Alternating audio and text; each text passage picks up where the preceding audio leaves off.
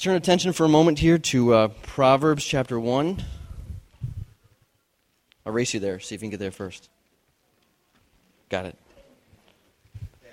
There we go. Proverbs chapter 1, verses 1 through 7. Hear the word of the Lord. The Proverbs of Solomon, son of David, king of Israel. To know wisdom and instruction, to understand words of insight, to receive instruction in wise dealing, in righteousness, justice, and equity, to give prudence to the simple, knowledge and discretion to the youth. Let the wise hear and increase in learning, and the one who understands obtain guidance. To understand a proverb and a saying, the words of the wise and their riddles. The fear of the Lord is the beginning of knowledge. Fools despise wisdom and instruction. Lord, thank you for your word. Well, we're so glad you're here with us this morning, and we're going to be turning to the book of Proverbs. The book of Proverbs is part of the wisdom literature, which includes Job, Psalms, Ecclesiastes, Song of Songs, a Song of Solomon in your Bibles, kind of in the middle, kind of grouped together in the wisdom literature. So before we do that, we're going to dismiss the kids. Kids, you can go to your class, prospective classes, and we will learn together, and they will learn too, more appropriate, age appropriate, about Jesus, and we're going to learn about Jesus. He actually is in the book of Proverbs. Jesus is the point of every story, the hero of every narrative is about Jesus Christ. So if you come here and you want to learn about the weather or some other cute saying and not about Jesus, I'm sorry, all we have is Jesus. That's all we have. Amen. So we're going to go through this wonderful book. I want to encourage you to read the book of Proverbs throughout the summer, but actually really better would be to get acquainted with the book of Proverbs, read the book of Proverbs throughout the year and make it just a regular diet for you. We're in that book throughout the summer, so if you're missing or if you're missing, we'll look for you, but if you're on vacation, maybe visiting family, you can always go to our website where there's a video, audio downloads, podcasts. You can get the podcast as well. So we're just in this super crazy, fast-paced information age. But that doesn't really say a whole lot about wisdom. Thank you, sir. Yeah. It doesn't say a whole lot about wisdom because I think we have a lot of information, but one of the things we really lack is wisdom. I'm just checking email. You don't mind for a minute, do you? No, just kidding. I use this to connect with the wireless with there, so I see what's going on. So I don't have to keep going like that, to be honest. $4 and we got it made here. All right, good. All right, so we live in a fast-paced society, a fast-paced informational age, but one of the things we do is lack wisdom. And this book, this book of Proverbs is going to teach us about wisdom. Not like wisdom from your own brain or from your own information or trying to be wise in your own eyes, but in the ways and the will of God. On the one hand, the book of Proverbs about growing in knowledge, growing in wisdom, growing in information, but it's ultimately really about living in such a way that it brings glory to God. It points to Jesus. It points to God. Our title, as you can see, is God's Wisdom for Gospel Living. It tells us that the book of Proverbs is good news. It's good news. Proverbs is good news for broken people, grace to the undeserving sinner like me. It's hope for us in a broken and twisted and jacked up world. It's about grace. It's about living life in all humility that's Christ's life is living through us. It's living out the gospel. So little by little, people around us get to see how life is lived under King Jesus, how life is lived out in the kingdom and the way it's supposed to look and the way it will look in all eternity. A little glimpse of gospel living. So through you, through me, through growing in wisdom, Christ will be seen more and more. And we live in such a way, and that's what it means by God's wisdom for gospel living, is that people will see us put into practice this book of Proverbs. They will see, as we put this into practice, they will see the decisions we make. They'll see the paths that we choose, and they'll see the way in which we live life. And they'll see that it's because we treasure and love Jesus above all else. That's gospel living. And as we do that, we'll get a chance. God, I believe, will open a door to demonstrate and declare living on mission, the gospel of Jesus Christ. Last week, we opened the book and did a little introduction. I want to encourage you, if you have not heard the first sermon, to make sure you read that, make sure you watch that, see that, listen to that, so we can all be on the same page about how to interpret the book of Proverbs. We said last week there are 7 different sections in the book of Proverbs, 2 very different styles of writing. The first 9 chapters is the introduction. It's the preface. It's a call. If you look at verse 8 of chapter 1, "Hear, my son." It's a call of a father. "Hear, my son, your father's instruction." Listen to what I have to say. Don't forsake your mother's teaching. So the first 9 chapters, this call is this pursuit. To follow, to search after, to receive, to embrace wisdom. Follow wisdom. Listen to wisdom. Listen to the instruction of your wise mother. And chapter 10 and following is when we get into the proper proverb propers, as they call them, the pithy statements of wisdom, which we looked at a little bit last week. You need to know poetic parallelism to understand the Proverbs. Today, what I want to do today is look at the first 7 verses of Proverbs. It's really the preamble. It's the introductory verses where we're going to see 3 very important things as we move forward, kind of do some topical studies expositionally, but topical through the book, and to see 3 things today, 3 things that I want us to see today. Number 1, the foremost person who wrote this book. 2, the fundamental purpose. What does it look like fundamentally to walk in wisdom? Number 3, the foundational principle. Without the foundational principle, everything I'm going to say, all that we're going to do will mean nothing. You've got to get this. Very important today, okay? So number 1, the foremost person. Look at verse 1. The Proverbs of Solomon, son of David, king of Israel. The proverb begins with a title, and the title is, "This is the book of Proverbs from Solomon." Now, last week we said that Solomon was not the only author, but he is the major one. He is the foremost person who did most of the writing through the book of Proverbs. God raised up Solomon to write and give us the Proverbs. I think, just from a technical side, the title opens up with the book of Proverbs letting us know that the book began its origin or began being compiled during the reign of Solomon, which was around 970 BC. But then if you go to Proverbs chapter 25, verse 1, you will read, "These also are Proverbs of Solomon." Now, that the men of Hezekiah, king of Judah, wrote. So we see Agur, A-G-U-R, and some other writers that wrote this book. Solomon's the primary guy. And in chapter 25, we see that these are men of Hezekiah. Hezekiah was the king of Judah at around, I think his reign ended around 695, 697 BC. Now that's important because Hezekiah was a good king. If you know anything about Old Testament history, when the kingdom was split, Israel had a whole bunch of kings, Judah had a whole bunch of kings. Israel had how many good kings? 0.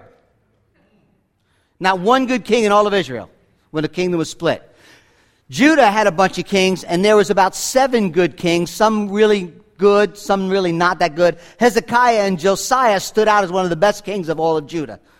Okay? So here it is, somewhere between 970, the beginning of the book, where Solomon's in reign as the king, and Hezekiah, 697 BC is when this book was compiled. We don't know exactly, when it was totally part of the Old Testament canon, but most people think somewhere between those 2 ages it was written, and before they went into exile in 586, we have the book.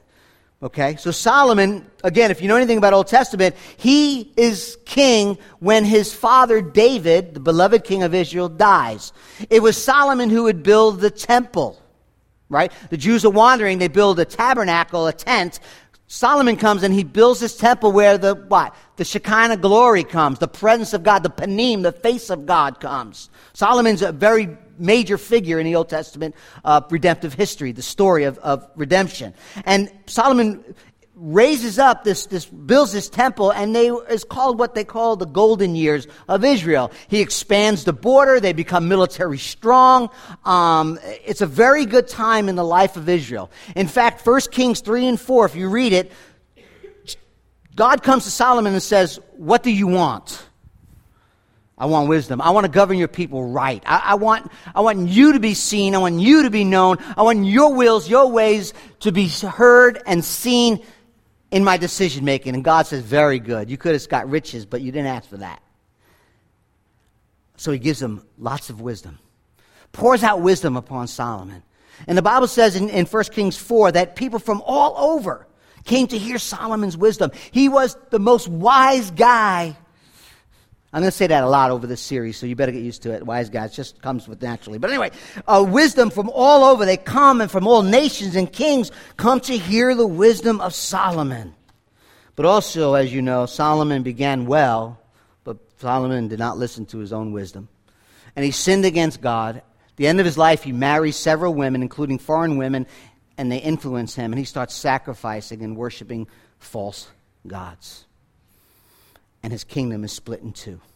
So although he begins well, he kind of ends poorly. Saul, the first king of Israel, it said, had no heart toward God. David, it says, had a whole heart toward God. Solomon, he was half-hearted. And you see at the end of his life, things got really bad. But we do know from this book that as part of the Old Testament canon, so this wisdom that we're looking at, this scripture as we read it, as you read the book of Proverbs, it is not your fortune cookie. Okay? It is not just wisdom pulled out of the air. It's somebody's smart sayings. It is divinely inspired. It is God-breathed. This is God's word. It's not when you open up that fortune cookie and it's like, hey, I'm trapped in a fortune cookie company. You know what I mean? So help me. This is real. You'll get that later. But anyway, this is wisdom from above. Now, the word proverb, misal or mishal in plural, singular, means similitude, a likeness, or a comparison. A proverb, and he says the proverb of Solomon, the proverb is a governing principle of life. It is an observation and reflection of wise men concerning the way things usually work. It's a comparison of seeing that happen here, seeing this happen here, and knowing how all that stuff works together. As I said last week, it's important. Proverbs is not a promise. Proverbs are axioms. They're sayings. They're truisms. Today we say truisms and these axioms, these statements, these pithy statements. We say things like absence makes the heart grow fonder. Actions speak louder than words, right? If you don't succeed, try again. It's truism. It's not a promise, right? It's not always true. Absence doesn't always make the heart grow fonder. Actually, sometimes we're glad to see people go. Amen? It's not always true. Sometimes it's like quit. If you try it, quit. Really, because it was dumb to begin with. Don't try again. I mean, it's just, that's the way it works. No pain, no gain. I was at physical therapy this past week for my shoulder. I have a partial tear. And I'm pushing through the pain. The guy's like, you got pain? I'm like, yeah, but I was like, stop. In fact, the therapist goes, we need to talk. I'm like, okay. No pain. No pain, no gain, no work here in physical therapy. You're not supposed to work through the pain. I'm like, oh, okay. I'm like, yes, I'm just making matters worse. So it's generally true. There's generally a cause and effect in the relationship, but not always the case. They're principles, not always foolproof promises. Parents have falsely claimed as truism, train up a child in the way they should go, and when they grow old, they won't depart from it. Then you raise two kids, one loves Jesus, they both hear the gospel, and one lives more like Damien than Jesus. You're like, what happened? They're principles to live by. Truism, not guarantees. And the Proverbs offer us to obtain wisdom. So this is about wisdom. We said the word wisdom, it's important you understand this, means skill or good sense. So Proverbs are these sayings, these comparisons, these statements that show us what we need to know. And wisdom is the ability, the skill to live that out regularly, practically in everyday life. In Exodus chapter 28, you see this word for wisdom used when God calls the priests and tells the priests to get these wisdom people, these people with skill, to make the robes and the attire of the priest. Chapter 28, verse 3. You shall speak to the skillful, that's our word, whom I have filled with the spirit of skill, spirit of wisdom, and they will make Aaron's garment to consecrate him for my priesthood. So these men had great skill, and they were able to put these, if you know anything about the robes, they had to put these sapphires, and it had to be very, very, very particularly done. And God says, I'm going to give them the wisdom. I'm going to give them the skill to do that. That's what it looks like in a technical sense. Wisdom is for us to live by. Dr. Hubbard, he's a late Dr. Hubbard. He's a Fuller Seminary professor. He says this: wisdom, the word wisdom, it combines the idea of observation, obedience, careful planning, prudent conduct, and sensitivity to God's will. You see, it's wisdom from above. It's God showing us and giving us the ability to walk through life, to make good choices, wise decisions. That promotes our spiritual, our emotional, and physical health. Dr. Bruce Waltke, he's a leading professor, scholar on wisdom literature. He says very simply, wisdom, the word wisdom is God's design and plan for your life. God's design and plan for your life. Let me give you one more, because I like this one too. I don't know if I should give you all of them or some of them, but I'll give you all of them. Paige Patterson, he's a president prof in Texas. He says, wisdom is that godly quality, I love this, godly quality of assessing a situation and finding a godly way forward. Assessing a situation and finding a godly way forward. So the wisdom is taking the Word of God and the principles of God's Word, where there's no clear command, but finding God's way through it. God's Word does not give us an answer for every question. We need wisdom. It doesn't say in the Word of God, thou shalt not eat the engine of a lawnmower. It doesn't say it. I looked. It's not wise to do so, right? It's not wise to do so. Not very smart. So these sages, these wise men, trusting in the sovereign God, and they know that through life, just through ordinary and routine life, and through miracles, but through the mundane life, they need wisdom. Like, who do I send my resume to? Where should I work? Where should I go to college? Who should I date? Where should I live? What doctor should I go to? All that stuff's not clearly in Scripture. We need wisdom. You see, the law says there's a stop sign, or we're going to move the stop sign and put a circle in. The law says go to the right of the circle. Not everybody knows that. I don't understand why. Some people go left. I'm like, where are they going? But anyway, the law says go right in the circle. Wisdom says, why did we change that? I don't know. Somebody knows. Somebody has a study somewhere. I don't know. But wisdom says why. In fact, before we move on to our next one, my brother and I, Doug Forstoff, and I were talking last week. And we both kind of like, coming to this realization, this truth, that the world will tell you that you need to experience life, go out there and live. And when you live life, when you experience life, you will learn wisdom. But godly wisdom is not experience life and then learn. It's learn and then experience life. In Proverbs, Hakmah is the Hebrew word. It conveys a mastery of this of your over your experience, mastery over your experience that has to do with your intellect, your emotional, and the spiritual state of knowing existentially, knowing, meaning we act out of life through the internal reality, something going on in our heart, truth we're learning, spiritual knowledge, and knowing God. That's how then you live life and you gain wisdom. Someone could memorize the entire book of Proverbs, word for word, it's not very long, and still be a fool. Right? Proverbs 4:13. Keep hold of instruction. Do not let go. Guard her, for she is your life. You see, the knowledge of God, the wisdom of God, we're going to see the fear of the Lord informs behavior. What you think about God. How you see this wisdom coming to you, how it is that you get wisdom will inform, will affect, will show in how you live your life, not the other way around. This wisdom, we know from last week, is personified, it's personalized and fulfilled in Jesus Christ. Jesus Christ is the source of life itself. Jesus Christ is the source of righteousness and integrity and wisdom. Jesus Christ himself calls everyone to come to him, to turn to him, to trust him.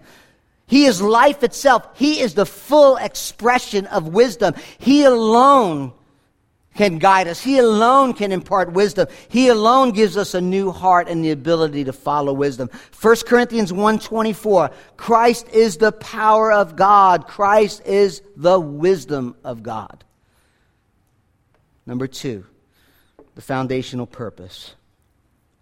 What does it look like? What are some of the ground rules? What are some of the ways in which wisdom acts? ACTS, just in case you're wondering what I'm saying. Solomon uses different words. Notice in verses 2 through 6. Notice that each verse, other than 5, begins with to know. Right? See that? To know wisdom, to receive instruction, to give prudence, to give understandings. So here's the things that wisdom is for. The Proverbs are trying to give us those things in verses 2 through 6. So let's look at them. Verse 2. To know wisdom and instruction. We already talked about wisdom. God's design and plan for life. And what we see here is that this Proverbs was given us not only to know wisdom, but look what it says, but to know instruction. That's an important word. That word is the Hebrew word masur, M-A-S-U-R. It means discipline. It means discipline. It means to instruct, to reprove, to chastise, to gain wisdom, and to be instructed. Chapter 3, verse 11 of Proverbs, and again in Hebrews 12, the counterpart says this, my son, do not despise the Lord's discipline. Masur. Be weary of his reproof. For the Lord reproves him he loves, and the father who's the son in whom he delights. It means to bring under, to quell the waywardness of a child. When a child runs toward folly, when a child runs toward sin, or a child of God runs in a direction they're not supposed to go, our Heavenly Father brings chastisement into their life. To direct them, to point them, to lead them in right living. It's an education through correction. Does that make sense? The purpose of discipline is correction, is to get back under the rule of God. It is to grow in maturity in God. And this should immediately be a problem because that's not what we want to hear. Let's be honest. Yeah, I like discipline. Yeah, chastise me, O Lord. Today's the day I'm really looking forward to it. I mean, who really says that? Right? We want to live our own way, do our own freedoms, run our own course. Nobody wants to be disciplined. We want to exult in our freedoms. But the book of Proverbs teaches us the opposite. To know God is to know wisdom and to be disciplined and instructed by God. Right off the bat. The truth and the reality is we're born not wise but foolish. We obtain wisdom through the Lord's instructions. And if you're anything like me, I'm hard-headed. I have to be instructed and disciplined along the way. It's humility, and it's humiliating and hard, but it has to be done. C.J. Mahaney says, I am a proud man pursuing humility by the grace of God. How true is that? I'm a proud man or a woman. If I say man or he, it means both, okay? It's humiliating. I'm a proud man pursuing humility by the grace of God. Okay, so Solomon goes on to write, look what it says, to understand words of insight, rest of verse 2. Verse 2. To understand words of insight, to understand means the ability to know which direction one is going, right? And words of insight means discernment, to discern, to understand what direction to go in. I think the New American Standard has to discern the sayings of understandings. This is what it means. It means seeing two sides. It means seeing two paths, right? A wise person can distinguish between which is the right path to go and the wrong path to go, which path to wisdom and which path is to foolishness. You're able to say, that's good, that's wise, that's the direction, that's foolish, I'm not going there, that's a bad direction to go to. That thing, that purpose, that behavior, that habit, that's not healthy for me. Even if it's freedom, that's not the way I ought to go. That's what he's saying. Knowing the ability, looking and discerning. Figure out which is righteous, which is folly, which is wisdom, which is error, which is prideful, what is humility. Verse 3, to receive instructions in wise dealing, righteousness, justice, equity. This is from the student's perspective, that they are to receive, right? So receive, Solomon's saying, receive this, student. Verse 5 and verse 6 will be from the teacher, but here it's to receive it, to receive instruction. And really, if you look at verse 3, it really is the first key to unlock this passage for us, because you have to be a student willing. You have to be humble enough to receive instruction. You see what I mean? I know that sounds maybe elementary, but there's a heart and there's a attitude that is being reflective here, to receive it. And the word instruction is the same word as masor, verse 2. It's discipline. So, be disciplined, and now he's saying to receive discipline. You see that? Hebrews chapter 12. For the moment, all discipline seems painful rather than pleasant. Amen. Everybody say amen. But later, it yields the peaceful fruit of righteousness, so those who have been trained by it. So to those who have been trained by it. Therefore, Hebrews tells us, lift your drooping hands and strengthen your weak knees, and make straight paths for your feet, so that what is lame may not be put out of joint, but rather healed. To receive discipline is to understand the benefits, the beneficial results of discipline, to pull oneself together, to be able to move forward even when we are chastised. In fact, according to Hebrew, it's vigorous, it's rejuvenating to know that God loves you and chastises you for your good and his glory. Now, the word wise dealing is not the word wisdom. You may think, well, that seems like the same. It's not. The NIV picks it up well. It says to receive instruction for a prudent life. Wise dealing, prudent life, prudent behavior. It is the Hebrew word haskel, comes from the word skel, right? You say, well, what does that mean? Well, let me tell you. In 1 Samuel, Abigail, maybe you know the story, Abigail was married to a man named Nabal. Nabal's name means a fool, and he was. You can read it for yourself, chapter 5, I believe. It was a fool. And the story goes on with this Abigail, who says she is beautiful, but she's also haskel. She's also prudent. And the story goes on that King David was coming to this place where the husband was, and the husband treated him totally disrespectful. So David's like, all right, when I get there, I'm cutting his head off. That's what I'm going to do. And she, in wise dealing and prudent behavior, runs out to meet King David and calms down the situation, and everything goes well for the husband. He gets to live. A week later, God kills him, but she did a good job. She did a really good job. She was prudent. She used discretion on how to live life. How do I get my foolish husband out of this mess? Okay? My wife will tell you that when dealing with delicate things around the house, I am not good. I am a bull in a china shop. I break everything I touch. Put this over there, okay. You throw it. You don't go walk over there, you throw it. You know what I mean? That's what happened. And you break stuff. That's the opposite of prudent life. All right? Now, hopefully I don't do that with people, but with stuff, I do. And it says, in righteousness, that means doing the right thing, conforming to a standard. In justice, equity, it's treating people fairly.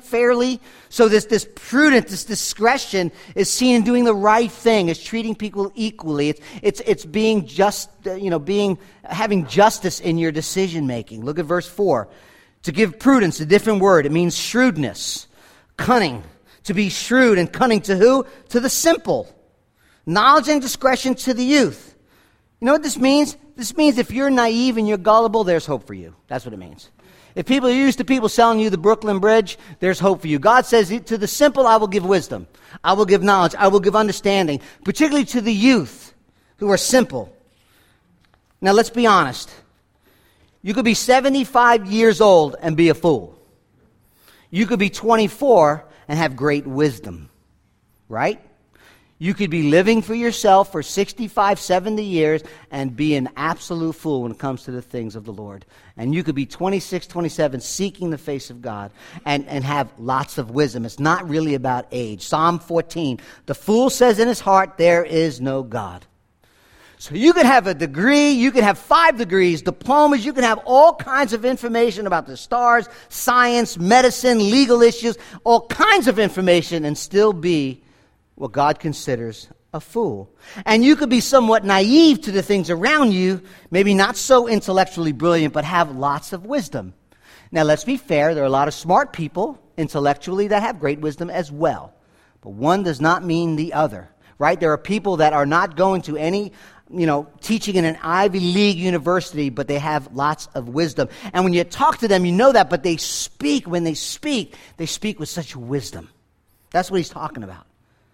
Some people are just simple folks, but they're wise. Verse 5 and 6, as we move on, is an exhortation to the truly wise and the discerning, and he gives us 3 things. I want you to notice these 3 things. One is, in verse 5 and 6, to increase in learning. Let the wise hear and increase in learning. So even if you're wise, even if you gathered some wisdom, even if you have learned God's word, have walked God's way, there's still room to grow. That's what he's saying. Every teacher will tell you, at least good ones will tell you, that there's always room to learn. There's always room to grow. Right? We never come to the book of Proverbs and go, oh, I read that verse before, I got everything out of it. If you've been a Christian even for a week and you're reading Scripture regularly, you get those aha moments like I'd never seen that before. Right? You're like, oh, that is awesome. This fall we're studying the Gospel according to John. It was Charles Spurgeon who said that book is shallow enough for a child to wade in, but deep enough to drown an elephant. It's God's word. It's God's word. We can't come to it thinking we've got all the gold out of it. Hebrews writer tells us it's living, it's active, it's sharper than any two-edged sword, piercing to the division of the soul and spirit. Right? It's marrows and discerning the thoughts and the intentions of the heart, man. It's piercing, it's live and active. But according to this, it says, we have to be wise. We have to recognize there's stuff there. Number 2, look what it says. That we may be wise in that and learn and increase, but to obtain guidance. Interesting word. It comes from the Hebrew word which means ropes. And it's one of those things that the ships would use as a rope to steer the rudder. And as the ship would go, it would know which way to go, left or right. It's wisdom and insight in navigating through life as a ship has, going through the waters with insight. It's not this. This is what I'll do. That's not one of those. Judas hung himself, like that's not a good idea. Let me try that again. It's gaining wisdom. And I will tell you that gained wisdom, knowing God's way, knowing which way that rope is turning, comes to us not always through like, wow, that was really, God just poured out that on me. That happens. But many times it comes through reading, through praying, through living life together, to listening, to wise counsel. It's a reservoir that God uses with the deep abiding walk with Jesus. It's amazing to me how many people neglect the Scriptures, neglect living life together, have been living in life in their own wisdom, their own folly, their own ways, and then when a decision comes, they expect God to just pour out this wisdom and give them decision which way to go. It doesn't work that way most of the time. It's the reservoir. It's the walking and abiding with Jesus. He said, I am the vine, you are the branches. Whoever abides in me and I in him, he it is that bears much fruit. For apart from me, you can do nothing. Number 3, verse 6. To understand a proverb and saying, the words of the wise and their riddles. So it's to grow in knowledge. It's to have this wealth of information and knowledge and loving of Jesus. And number 3 is to understand and the ability to interpret all kinds of Scripture. Look what it says here, the proverb. Understanding the poetic nature of the proverb, the sayings, the exhortation, the knowledge of others, and the riddles literally means deep things of God. It's puzzles that, you got these riddles that you're trying to figure out, but when you do, you become wise and not foolish. Think of it this way. You have 3 friends calling you. You have the proverb, you have the pithy statements, you have the truisms, the axioms speaking to you. You have the sayings, the knowledge of people pouring out on you, and then you have the riddles and trying to figure those things out. They're all calling you as friends to instruct you and I to live life successfully. And what I mean by that is the good and prosperous life, a life that treasures and centers itself on Jesus Christ and the gospel. That's true success. Wisdom teaches us how to embrace and receive with an open heart the discipline of the Lord. Wisdom teaches us to humbly discern the right path, the path of God. Wisdom teaches us to live with great discretion when dealing with others. Wisdom teaches us to be shrewd in a good way. For unless you stand for something, you'll fall for anything. Wisdom teaches us to never stop growing and understanding of wisdom and to obtain as if we obtained everything. And wisdom is to receive instruction in the way that God speaks to us. But there's one last thing that we have to get in order for all this to take place, and that is the foundational principle. Underline in your Bible, verse 7. The motto, the credo, the foundation. The fear of the Lord is the beginning of knowledge. Fools despise wisdom and instructions. Now, understand this, family. When it says the beginning of knowledge, the fear of the Lord is the beginning of knowledge, do not think that it's the beginning, and once you grasp what this means, you leave it somewhere else. You move on to something bigger and better. And that's not what it means. It is the beginning. It is foundational. It is the cornerstone to its building. Everything is built upon it. It is never to be removed. It is never to be replaced. It holds everything together from being a mess, from collapsing. Now remember parallelism. We talked about this. Look at the second line. Helps us understand the first line. Right? The fear of the Lord is the beginning of knowledge, but fools despise wisdom and instruction. We already talked about wisdom and instruction. Fools despise an emotional word. It's contempt. It's relational brokenness, relational detachment. I'm so smart. I have so much wisdom. I know what's going on. I don't need to hear from God. I am too busy. I am too doing my own thing to bother to listen. Why bother with Him? Look what it says. The beginning of knowledge is the fear of the Lord, but fools despise, hold in contempt, detach themselves from God's wisdom and God's instruction. That's what he's saying. Okay? On the other hand, verse 7 of the first part, it assumes there's a relationship. The fear of the Lord is the beginning of knowledge. It assumes relationship. It is not this cringing terror of God, this guilty thought, oh my, if God sees me, if God comes, here he comes, I'm in big trouble. It is a sense of a revering all of God's existence, of revering of his presence. C.S. Lewis wrote in Mere Christianity, in God, you come up against something which is in every respect immeasurably superior to yourself. Unless you know God as that, and therefore know yourself as nothing in comparison, you do not know God at all. As long as you are proud, you cannot know God. A proud man is always looking down on things and people, and of course, as long as you're looking down, you cannot see anything that is above you. End quote. Isn't that true? Fearing God involves reverence, respect, awe, majesty, wonder, and a healthy and holy respect for God, his person, his works, his ways, his will, his commands. I think it's important. Look at that verse. I think it's important to point out in verse 7 that the word Lord is not the word Elohim. That word Lord is very important. It is the word Yahweh. Yahweh is the personal name of God, where God is describing himself as a covenant-making, covenant-keeping God. Elohim is his sovereignty ruling over the world. Yahweh is a personal name that God used in the covenant relationship with Abraham, and the name he used when he was met with Moses in the burning bush. That's very important. It is the worshiping and the submission of this covenant-making, covenant-keeping, personal God.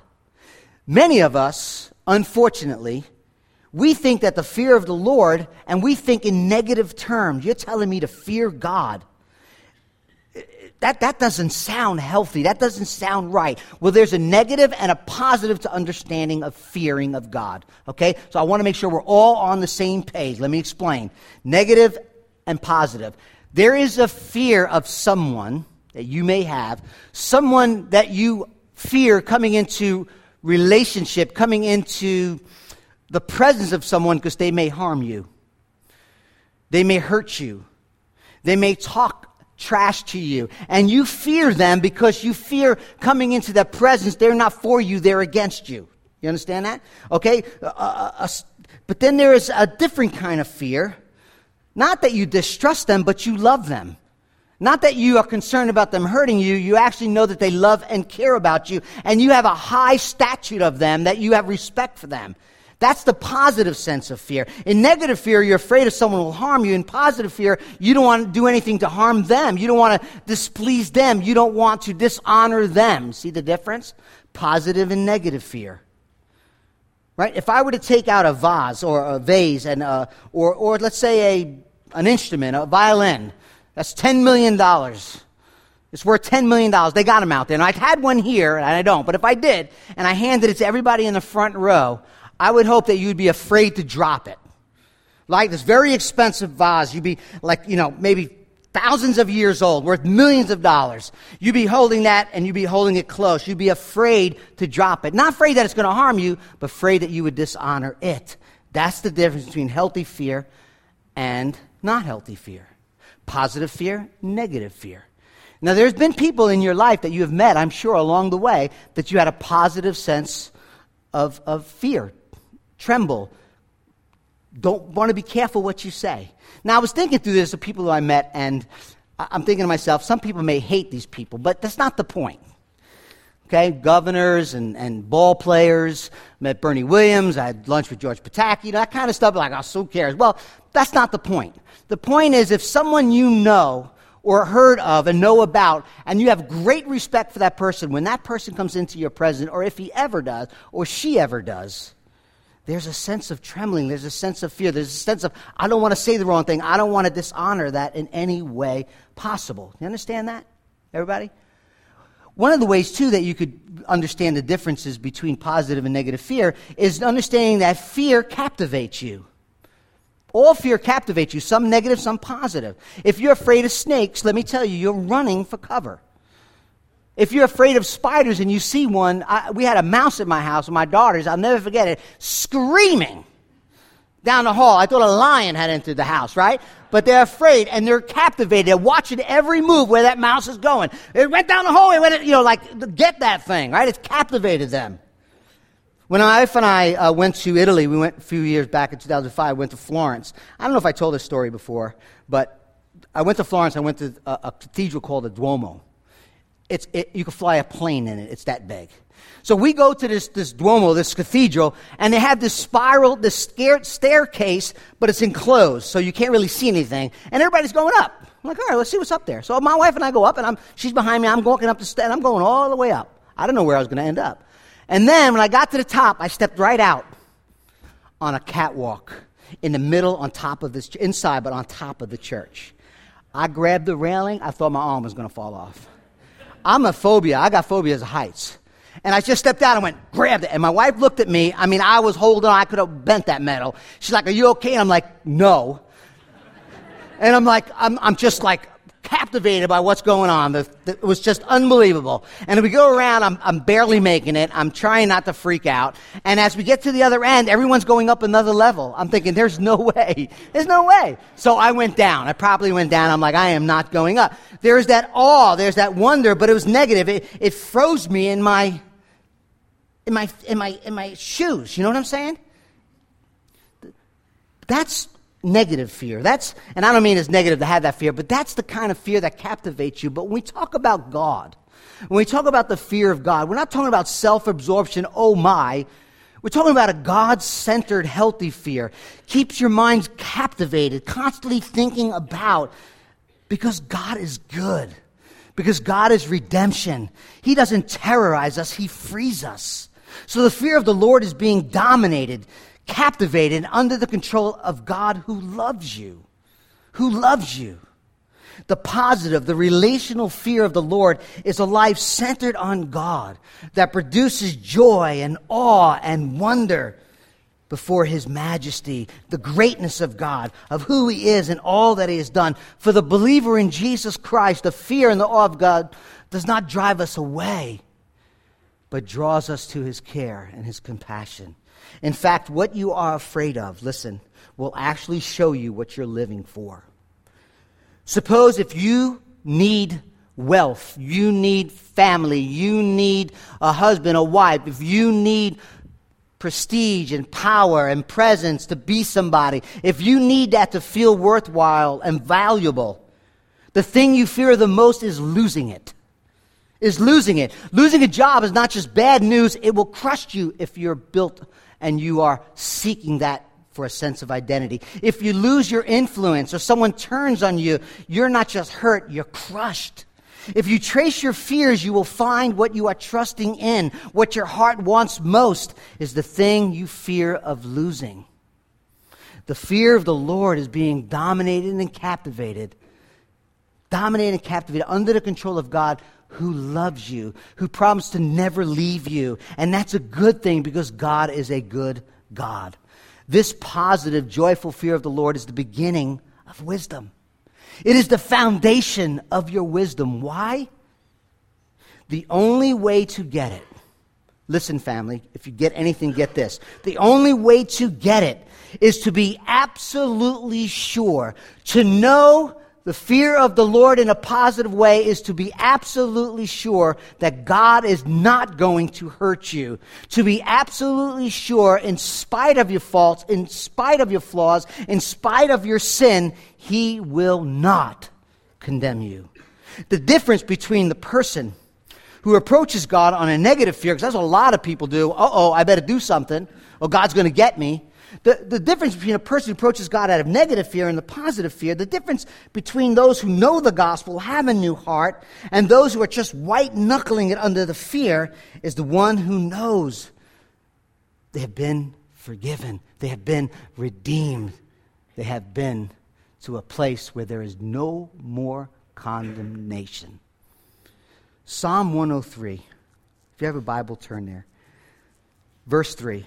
If you, O Lord, should mark my iniquities, who could stand? The answer? No one. Verse 4. But, contrasting parallelism, but with you there is forgiveness.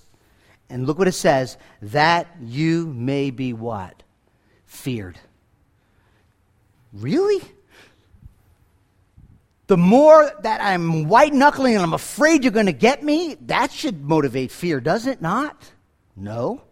You mean the more you have forgiven me, the more you have redeemed me, and the more you have cleansed me will produce fear? Yes. That's what it says. The more I experience your love, the more I experience your forgiveness, the more I fear you. Fear is actually heightened by love and heightened by forgiveness. And because of the gospel, God knows you, God loves you, God delights in you because of Jesus Christ. And then in turn, with that forgiveness and the redemption and the love and all the things, this majestic, glorious, great God loves you and redeems you and calls you His child. Out of that, we fear Him, we love Him, we honor Him, we worship Him, we delight in Him above everything in the universe. It's not being afraid He's going to beat me or condemn me. It's not being afraid that He's going to hurt me and hurt you. The fear of the Lord is a sense that you want to not grieve Him, honor Him, and love Him because He loves you. Now you see why people in this world who don't have a relationship with Christ, who have not had the forgiveness of sins cleanse them and wash them because of the reconciling work of Jesus on the cross, they approach God in a negative fear. Oh my word, wait till He gets you. Of course. Negative fear is, I better obey God or else He's going to strike me down when I get out of line. After a while, people like that either live in fear their whole life. Their whole life they're living in fear. Or, Romans 1 says, they suppress the truth. And by their unrighteous acts, they deny the truth. They put it under the rug, and they live any old way they want. But if you have, and I have, a biblical, relational fear of the Lord, it will make you wise. Listen, when the gospel comes into your life, when God's love and grace has you captivated, and you begin to see, you begin to embrace, you begin to treasure Christ above all earthly treasures because of all that He has done, then you are wide open to what? Embrace and receive an open heart to the discipline of the Lord because He loves you. To humbly discern the right path. The path God lays out for you is the best path. To live with discretion when dealing with others because you want to honor Him and love Him and you want others to do the same. To be shrewd in a good way, to stand for God's glory and not be sidetracked. To never stop growing in wisdom and understanding, because the greater the wisdom, the greater understanding, the greater it means that you're soaking in the beauty of God. To receive instruction from all the different ways He has revealed to you, because the more you embrace wisdom and truth, the more you embrace His love and forgiveness. That's wisdom. Because it's not about your works, it's not about your deeds, it's about Jesus' work, His deeds, His love, His forgiveness toward you. 1 Corinthians 1, Jesus is the wisdom of God. Will you embrace Him? Will you submit to Him? Will you love and honor Him and make Him known to others? That's gospel wisdom. That's God's wisdom for living out the gospel. Let us pray. Father, thank You for Your instructions. Father, thank You for Your wisdom that You've given to us. Father, thank You most of all for Jesus Christ, who is wisdom. We pray, Father, as Your children, that we will seek His face, know His ways, and walk in wisdom as He is wisdom. And Father, I want to pray particularly for those here today that have not yet made that decision, that have been living a life that may be marked in this world by wisdom, but it's really foolishness. You said the wise things of this world are foolishness to you, but the foolishness of these things is wisdom.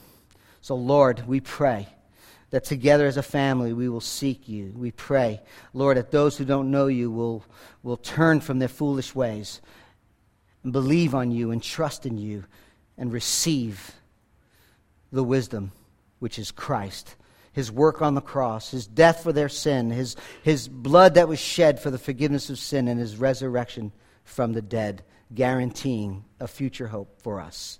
So, Father, as Your children, we pray that we would walk in wisdom as we love Jesus, living on mission, declaring and demonstrating the gospel. In Jesus' name, let's pray. Let's continue to pray as we just sing. Singing is praying as we just continue to worship through song.